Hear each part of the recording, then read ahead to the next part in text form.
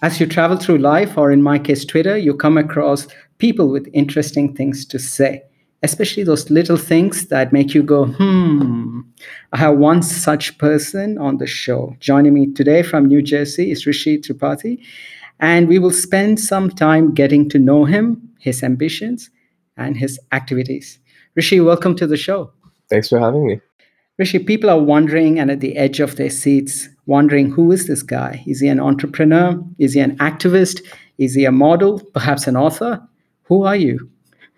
Yeah, I'd say I'm just the way I put it in my Twitter bio is just a guy chasing ikigai, right? And so there's this Japanese concept of reason for being, bringing together sort of what you enjoy to do, what you're good at, what the world needs, and what you can be paid for. And I think that's like a really powerful concept to internalize that those things actually you can achieve all of those things at the same time, right? So many times people compromise on one for the other, or they feel that they have to. And I think that like it's more possible than we think just to have it all. So I'm just here trying to have it all, just through sort of having my values lead my activities and my actions, and just being really intentional about what I spend my time on and with whom. Interesting. Your name, Rishi, do you know what it means? Yeah, rishis are like the old saints that went and sat in the mountains, right? Yes, Rishi is a Sanskrit name meaning a sage, someone who has dedicated their life to investigating the purpose of life and to live in the ideals contained within it. And when you break apart that word and look at it from that perspective, it also means a seer of truth, someone who's on the move, to be in the flow. Do you see yourself as somebody who is trying to find that purpose in life? I'd say so. I don't know how much it is trying to find it versus trying to achieve it. I think generally like it's well understood what the things that really make people fulfilled are, right? Strong relationships, just like tying tying some value to their work, that they like, just feeling that they do something valuable, and just being really close and maintaining strong relationships with the people around them. But so maybe that's my understanding of what it is, and then my I'm basically trying to execute on that now, right? And trying to live my life in a way uh, such that I'm not trying to sort of delay my gratification or my happiness for the future, as a lot of people my age tend to be doing, and that when I talk to my friends, I hear them doing, but just trying to have it now. So yeah, I think that there's some overlap there for sure. You mentioned two key things that interest me a lot. One is value in the work that they do and relationships. Based on your life journey so far, what have you learned from these two things? Yeah, I'd say like throughout my life, especially like back in high school, I was always like a floater. I floated between different friend groups just because I gravitated more towards like individual people who I found interesting as opposed to entire groups sometimes. Obviously, it's nice to have groups where you can make plans easily, and like it's very convenient. But when it came down to it, the people who I really uh, had confidence in, right, who I felt comfortable confiding in, and who I went to for advice, were always people who I really respected and admired from a values perspective, and it was never tied to status or group, or at least maybe it was at some point, right? And maybe I'm just like blacking that out now. But I think more as I continue, it becomes less and less so about status, and more just about like how does this person think about the world, and does that perspective sort of enhance my understanding of the world as well. So that's the relationship side, and then with the value in your work, I think like when I did a lot of soul searching this past summer. I just graduated from college, and I was on this track where I was doing what a lot of people might think are like all the right things, right? Like getting the correct job or getting the good job or whatever it is. But somehow it still felt to me that that was like a rat race in some ways. And I was really interested in the work that I was doing, and it was frustrating for me for it to feel like that was a rat race. So I did some reflection and just talked to like my friends, my advisors, my family, and really started to isolate like what are the things, like what's the value that I want to add, right? Like, and how do I want to make people feel better or be better, right? And I came out with like education, entrepreneurship as two of those things. So for different people, they'll have different interests and they'll identify different things that are interesting to them. But in the end, I think like if you don't, if you're not like really content or really passionate about uh, what you're doing, and I'm not even going to say passionate, right? I'll say like you have to be good at what you're doing, and then you have to think of it as non-negative, right? It either has to be something that's within the grand scheme of the world neutral or positive, and then if you're good at it, you can get a lot of fulfillment out of it. Yeah, and that's a separate topic slightly, but yeah, I'll pause there. No, no, it's interesting perspective for someone so young. You're thinking in such a high level, and that's what got me interested to contact you. Your feed just popped up in my feed, and I'll come to that particular feed that got me interested later on. But I thought, oh, here's somebody who's thinking differently, and that's what attracts me. And all my guests on the show have been people who thought differently, not necessarily from an entrepreneurial point of view, but they were thinking more about others and thinking more about what can I do with my skills. And you referenced that point that you want to focus on entrepreneurship. Am I right? Helping people become entrepreneurs or successful. Is that right? To some degree, I think like successful might be a better way to put it. It's just like helping people find the things that bring them fulfillment, because that's different for everyone, right? For some people it's traditionally like status based or wealth based, and then for other people it's like relationship based, and like everybody has different priorities, right? So just trying to help people find priorities that fit them, and not really trying to box them into anything, because a lot of people, especially my age, when I talk to my friends, like they don't really know what their priorities are. It's very easy throughout high school and college. There's a lot to do. There's a lot that you kind of have to do when you're in high school and college. So you can just do those things and get caught up in them, and then not have had time to think about why or what you're trying to do along your journey. So I'd say like overall, it's just like I think helping people find fulfillment, and one part of that can be entrepreneurship. I think that's an incredibly empowering one, and then education I think is the other. Just from early childhood through sort of just like lifelong education. Uh, the only way that we can do new things is by learning new things. Absolutely.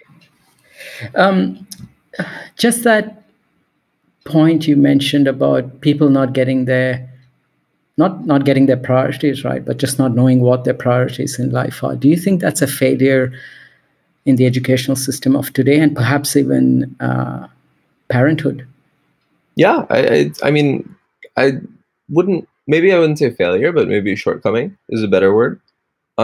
Just given that students, at least in the US, are under immense pressure to achieve based on a very narrow set of metrics, that are quantified and abstracted away from like positive outcomes for students, or what most people I guess would call positive outcomes. Like getting a good score on a standardized exam is not necessarily a positive outcome if that child is psychologically damaged or socially inept, right? So like just I think there's some combination of parenting and education that is resulting in lots of people not really knowing why or what. Like people graduate from college and they're 22 and they just don't know what they should do with their lives. And I think like there's so many people, right? I just graduated from like a top 10 university in the world, and like I'd say upwards of 40% of my peers are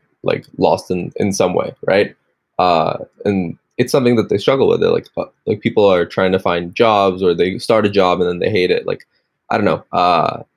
I think that there's a lot of work to do within our society on those issues in general. But I'm just trying to do my part. I think that's true. And I think that's where the concept of Rishi needs to come in, because a part of so what the ancient rishis used to do is they would spend a lot of time soul searching. And that was done pretty much in their childhood from the age of 5.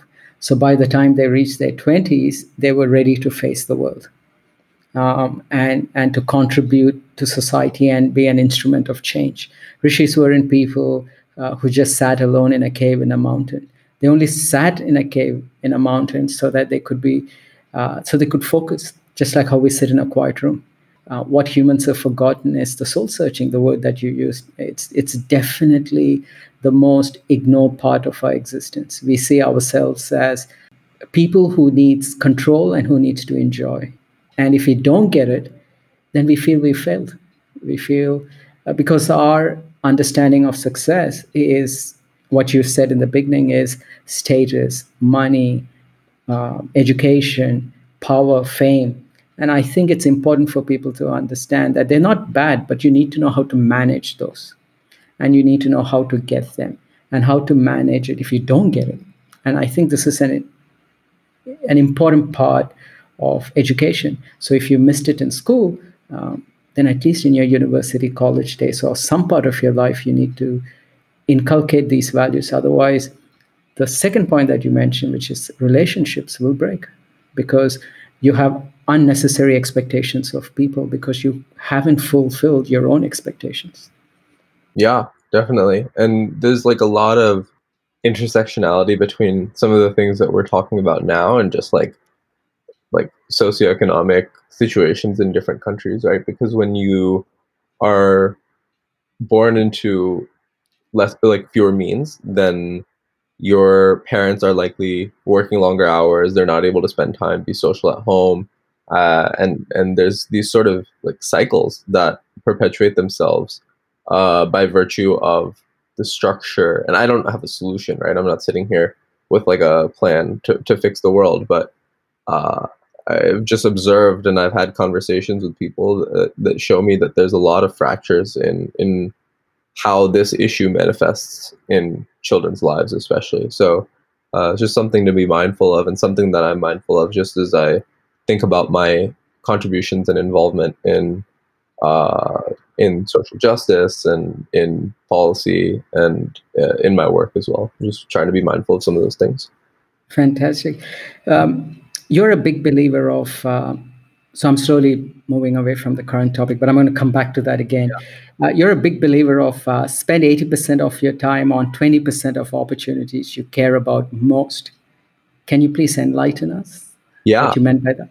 definitely. So I think that if people take some time to reflect on what's important to them and what they care about, you'll come up with a relatively unique perspective. Most individual people will come up with a relatively unique perspective. That's to say that, let's just run with an example, right? Imagine there's 1,000 companies in the world, and somebody every year, some news organization stack ranks the best 100 places to work, right? One heuristic you can use as to where to spend your effort is to use that stack ranking. But another heuristic you can use is to think about what your priorities are and which companies match that. And I think that if you have 100 people and you ask them to stack rank based on their priorities, very few of them will end up with all of their choices being in the top 5 that are stack ranked by that news organization, you know? So you can come up with some unique perspective on what's interesting to you if you take some time. And then given that the like there's a lot of high quality opportunities that are very much in demand and lots of people applying, like if you're focusing your efforts on the 5 that matter most to you, like I think I think this is a separate point than like talking about how to do that, right? Like I'm talking like philosophically about this concept. But if you can focus on the 5 that are interesting to you and really try to stand out with those, I am of the perspective that you're going to have a much better shot at either speaking to somebody who has the ability to help you out or getting that job essentially than somebody who's just like throwing their resume into the top 20 for everything, right? And it's something that I saw with my peers in high school with respect to college admissions.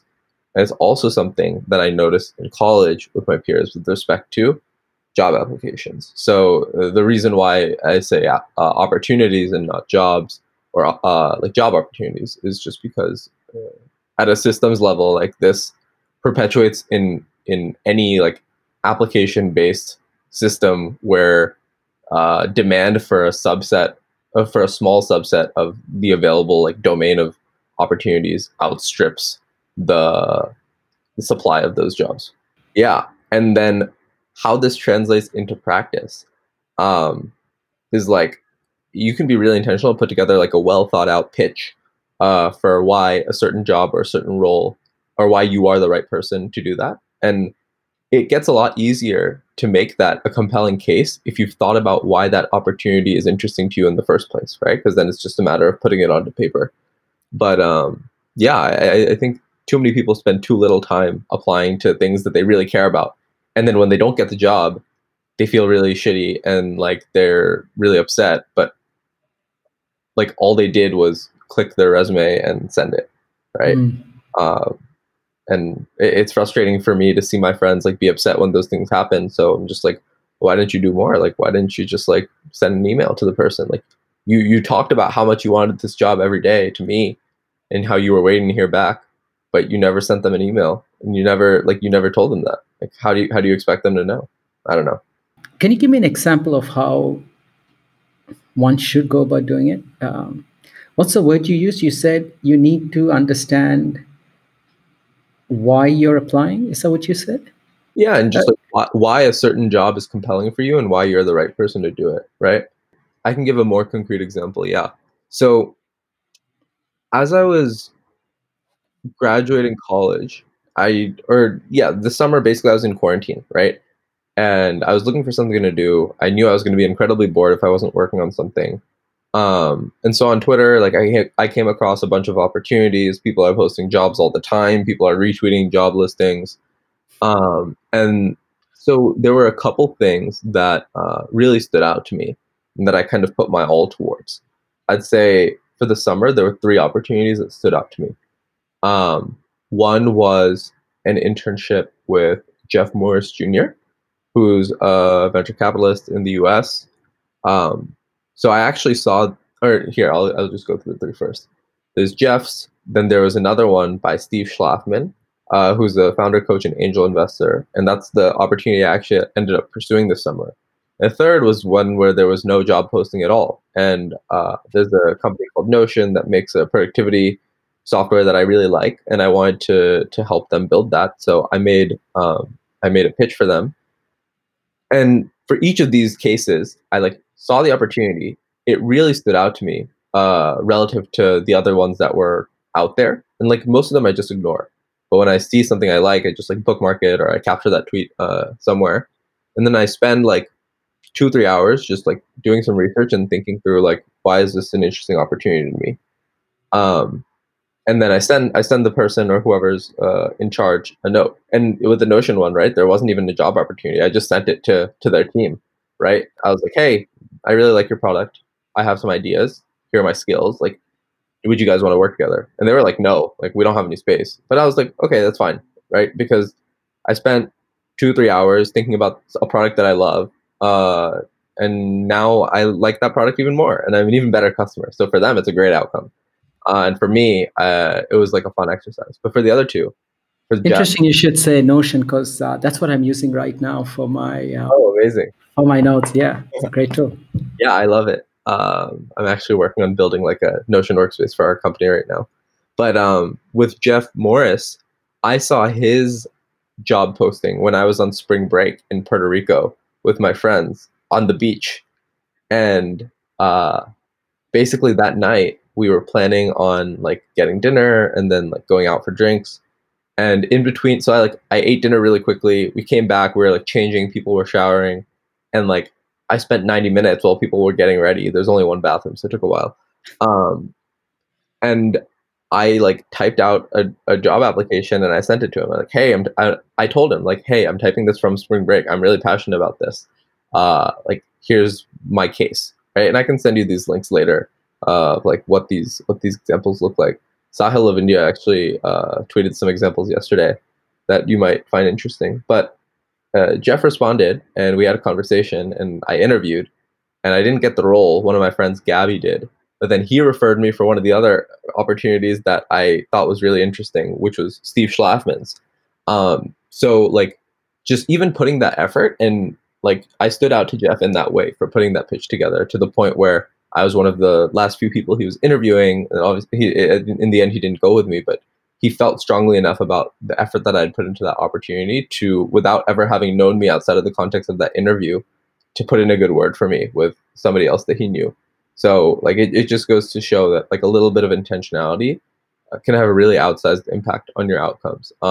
Given like, imagine if I had just like put my resume into those three places. Like I wouldn't know Jeff, I wouldn't know Steve, and I wouldn't be working at Notion, and I'd still be at home bored, right? So, and maybe I would have gotten some other job opportunity if I was just applying to everything. But maybe I hate that job opportunity, right? Because like it didn't stand out to me initially, but oh, I put my resume in 500 places and one person responded. Why don't I just go with that? Like I think that's a subpar way of making sure that you're fulfilled. And obviously, like I'll disclaim a lot of this by saying like I'm like very privileged to have the ability to have had opportunities in the past that I got through just like spraying and praying job applications that put me in a position now where I have some more optionality. But like even from the beginning, the more thoughtful you are, I think the further it'll take you. I wish I had started being more thoughtful earlier, if that's worth anything to somebody listening.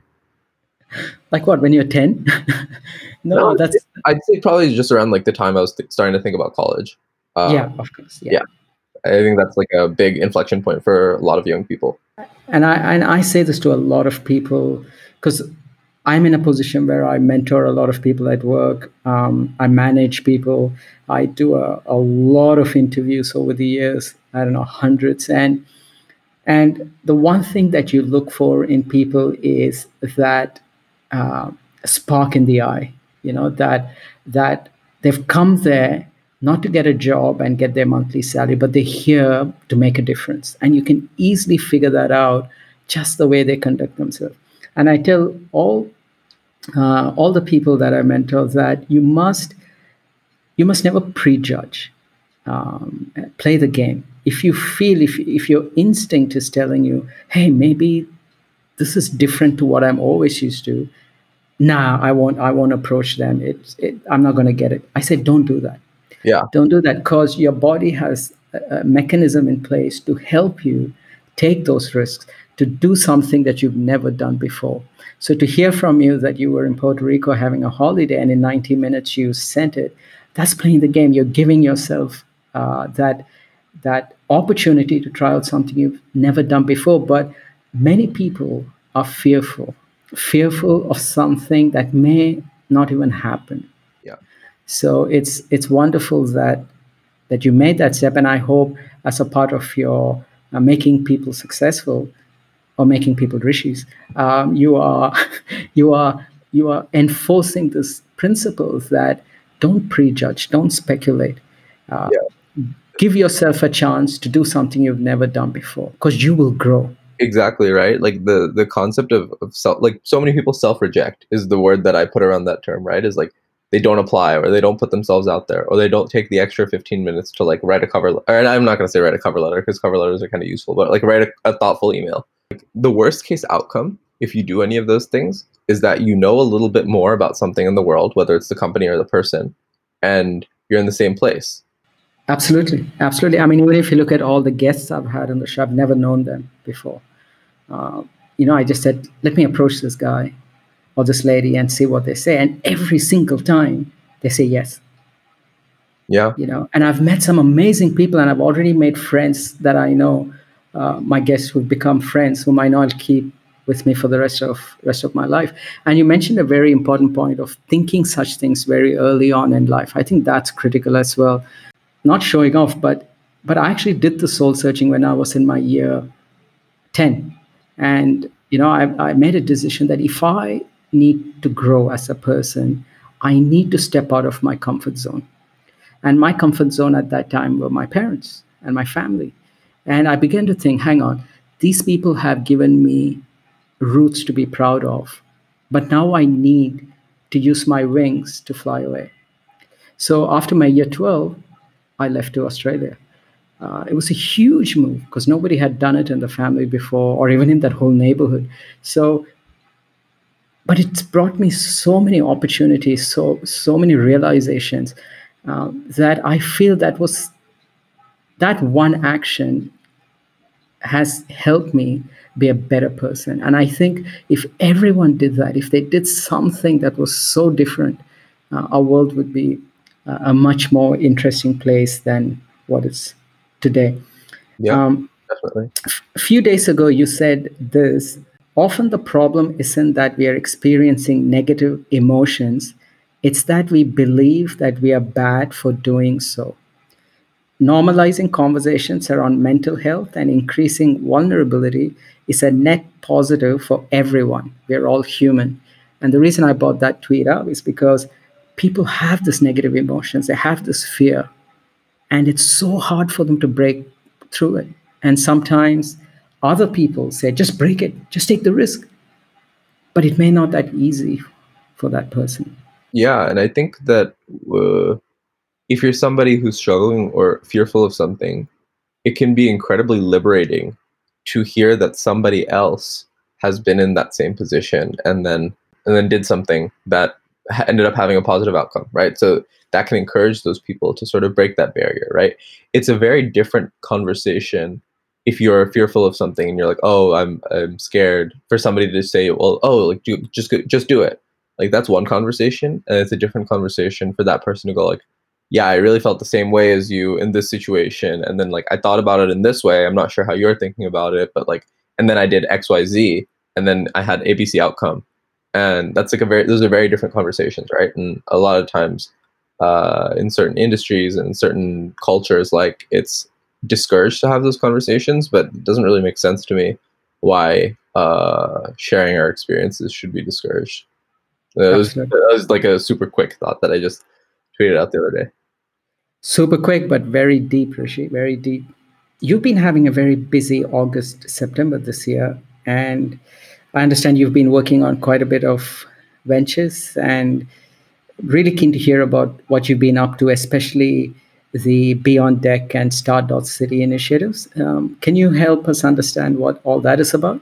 Sure. So I'd say a lot of sort of what I've been up to has been a byproduct of the apprenticeship I did this summer with Steve Schlafman that I talked briefly about earlier. Steve is like an amazing mentor. Had a lot of one-on-one time with him and just understanding how the startup scene works and how venture works. And so that was like my primer to all the things that I'm doing now. But primarily these days, my day job is working on education at On Deck, and so we are a company trying to build a modern educational institution, essentially, right, for adults primarily, or for the time being at least. So we run a variety of programs. Um, we run one for founders. That's a 10-week cohort-based fellowship. We're also going to be doing one for aspiring angel investors, and aspiring writers. And basically, what we'll do is we'll bring people into this time box community, really high quality people, and we put them in the same room and we give them resources, programming, etc. But really, the magic happens within that community, right? And when you put a lot of thoughtful people with really diverse perspectives, we have fellows, I think, in like 20 plus from 20 plus countries, and we've only been around like a year now.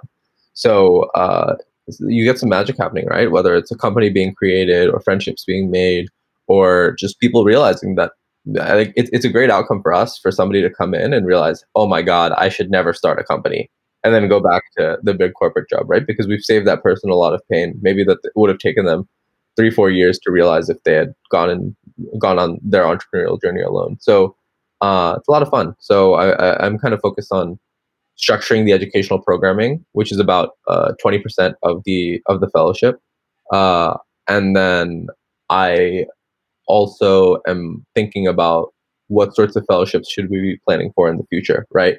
So right now we have founders, angels, and writers. What's next? One of our founders is always tweeting out crazy ideas. He talks about we should do YouTube and podcasts and this, that, and the other thing. He's an idea factory. So we're trying to like just proof and validate some of those ideas to figure out what the next 6-12 months looks like for the company. That's my day job. And then kind of relatedly to maybe our earlier conversation, is this thing, Start.City, that I just on a whim just like put up a landing page for a couple months ago, which is essentially Start.City is essentially just a space, an online space for people in tech, young people in tech, to learn from other young people in tech. We talked about sharing experiences earlier and how that's like positive for everybody. So it's just like a dedicated space for people to do that in. Um, I think that like there's some mentorship aspects to it, there's some social aspects to it, but overall it's like loosely not as structured a community as On Deck, but something that I'm interested in and passionate about, because there's a lot of people still trying to find their way in their during their first 3 5 years in the tech industry. So um, just giving people to talk, giving people a space to talk things out and see how other people are approaching their careers, I find is enlightening for many folks. I'm really looking forward to seeing how Start.City grow over the years because it's very interesting and I think it appeals to majority of the youth in the world today. So I'm sure it's going to branch out across the world if it hasn't already. That brings me to the next tweet, which is what actually got me to write to you. It was on the 4th of August, and you tweeted, "Anyone willing to read and give feedback on a piece I wrote about a recent career decision making process and more general advice?" What did you write about, and what advice did you get? Yeah, so I think I tweeted the link out to the piece a couple days later, but the piece was around a decision that I made to. So I had a job lined up after college, um, and the opportunity with On Deck actually came out of conversations over the course of like 72 hours, just at some point this summer. I had like known some folks on the team for like a little bit, not personally, but just like through Twitter. And they ended up reaching out and being like, "Hey, we like what you're doing. We know that you have this other job lined up, but like, would you be interested in potentially coming to work with us?" And so I spent that weekend and then the next few days thinking through like, okay, where are my priorities? What am I optimizing for? And how do these two opportunities sort of contribute to those goals? And I came up with a piece that maybe we can leave in the description, about how I came to that decision and what my thought process was. And I had a conversation with my prospective manager at the other job that I didn't end up taking, and I talk about that conversation and sort of she's a lot older, wiser, smarter than I am, and she gave me some good tips for how to think about the decision. So I took her framework and I populated it with sort of my thinking around it, and I just put it out there, right, in case other people are thinking about, should I go to a startup, should I go to a big company, is sort of the decision I was dealing with. So hopefully me putting that advice out there, not advice really, just like my own musings, uh, if it helps one person, in which I've gotten like messages that people have said that, hey, this helped me, like that's a win for me. Like I don't care if I'm annoying people on Twitter by having like what may seem like a self-aggrandizing like piece on there. Like that's not the intention, but if it helps one person, which it has, like it's definitely worth it for other people who are less gracious to think I'm annoying. So I'm fine with that. What was that framework she gave you? Yeah. So there's sort of three decision factors that she outlined. Yeah. So there's three questions that she asked me to think about. And the three questions were, how do you measure impact for yourself? What kind of thinking excites you and puts you in flow? And then think about the tooling and support that you will have at each company's and which environment you want to learn in. And so the way to contextualize this throughout like the decision process I was making. So measuring impact, like at a large company, you can definitely have impact on more people from a numbers perspective, but the depth of your impact on each of those people is harder to measure and maybe more shallow. Additionally, for me, I found that being inspired by the people that I'm working with is what gets me up in the morning, not having like 10 million users or 100 million users or whatever it is, right? Like for me, it's very important for the people who I'm most proximal to during my workday, which is my colleagues, to feel some sort of connection with those folks. So that's how I approach like the impact, right? Is like if I have an impact on my team, that's a lot more tangible for me and a lot more meaningful, just because, like we talked about, those immediate relationships in your life, et cetera, et cetera. It's a little more meaningful for me than making a button that gets sent out to 10 million users, even though it is 10 million people, you know?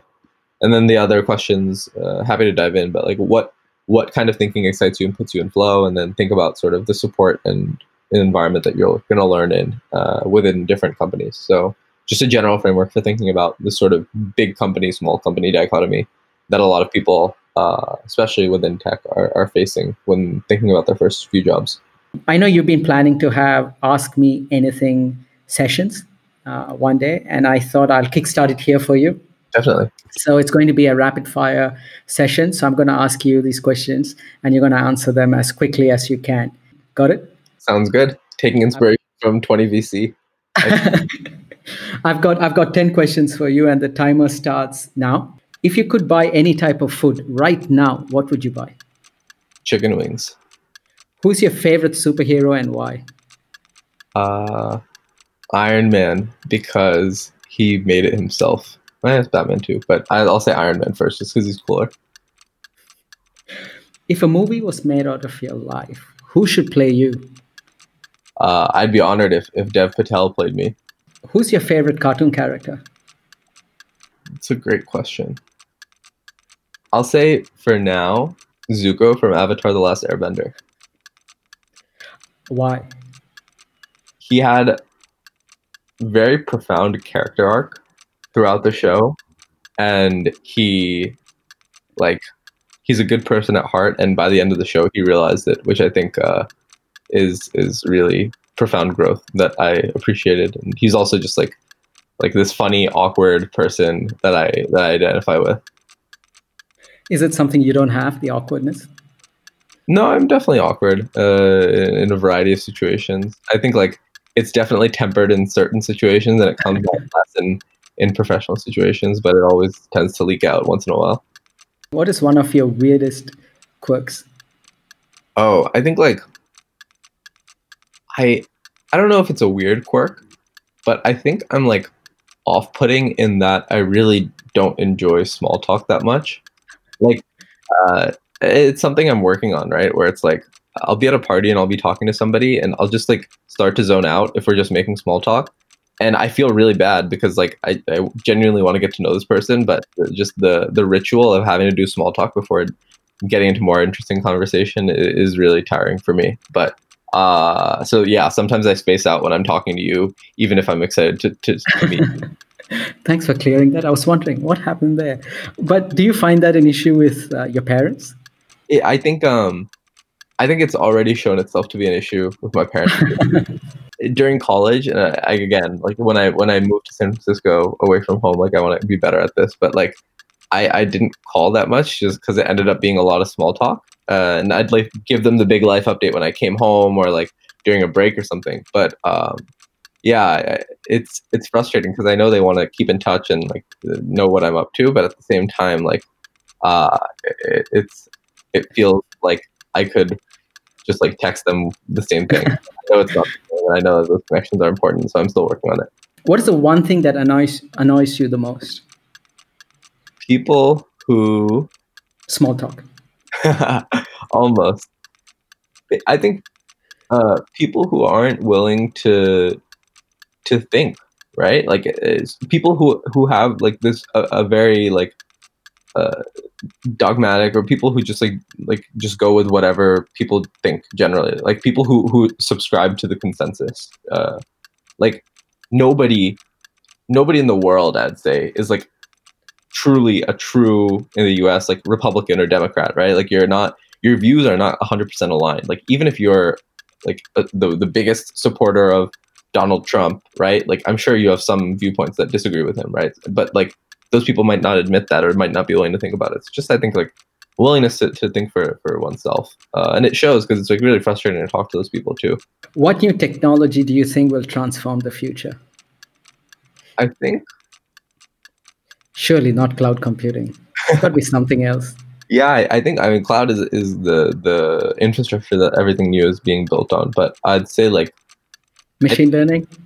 yeah, some combination of machine learning, text, voice, is just going to make information capture and information creation way easier. We're seeing some of it like with GPT-3, which is like kind of a meme at this point, but like uh, just with tools that are coming up for like information processing and information organization, things like Notion, things like Roam Research.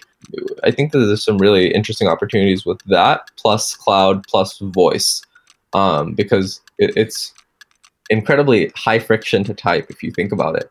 Like you can only type when you're sitting. You can only type effectively when you're sitting at your laptop in your home and you're not doing anything else. But you can talk almost at any point, right? So I think there's a lot of human knowledge that's left to What be utilized. what about what about it automatically types when you think?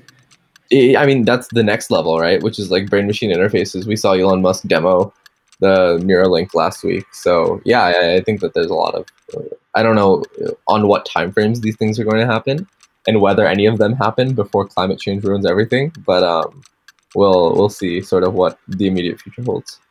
I've got three more. Yeah. What is your favorite joke? I don't know if this is my favorite, but it's the first one that came to my mind, and that has to mean something. It's like, what did the buffalo say to his child? And then the answer is bison, like a bison. I love jokes like that. Yeah, it also makes sense because the bison from Avatar: The Last Airbender is like also one of my favorite characters, but that's a separate story. I'm just making the links. Because I asked a question something like that in our team meet on Friday. The question was, what happens if you drink wine too much? I'm not sure. You get into grape depression. I like that. Okay, second last. When I dance, I look like. Somebody trying too hard. And the last question, if you could paint anything, what would you paint? Maybe the first family picture I was ever in. I don't know what it is. It's probably in some photo album somewhere in the house, but that'd be what I'd paint. There's a tangential question, like who would you talk to if you could talk to anybody? My answer is always my dad at my age, just to see what he was like. Rishi, thank you so much for being a part of this show. And I'm sure people who listen to this would have learned a lot from a young mind such as yourself. And I'm looking forward to seeing you grow and grow and grow.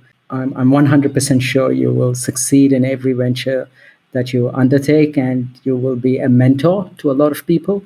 And I hope you are surrounded by mentors as well. And I look forward to the day when we can catch up again, either on another podcast or in person, either in the US or you coming down to Australia. Yeah, I wish you all the very best. And thank you so much. It means a lot to me that you came on the show, and I learned so much. I appreciate it, Manoj. Thanks so much for having me. Take care.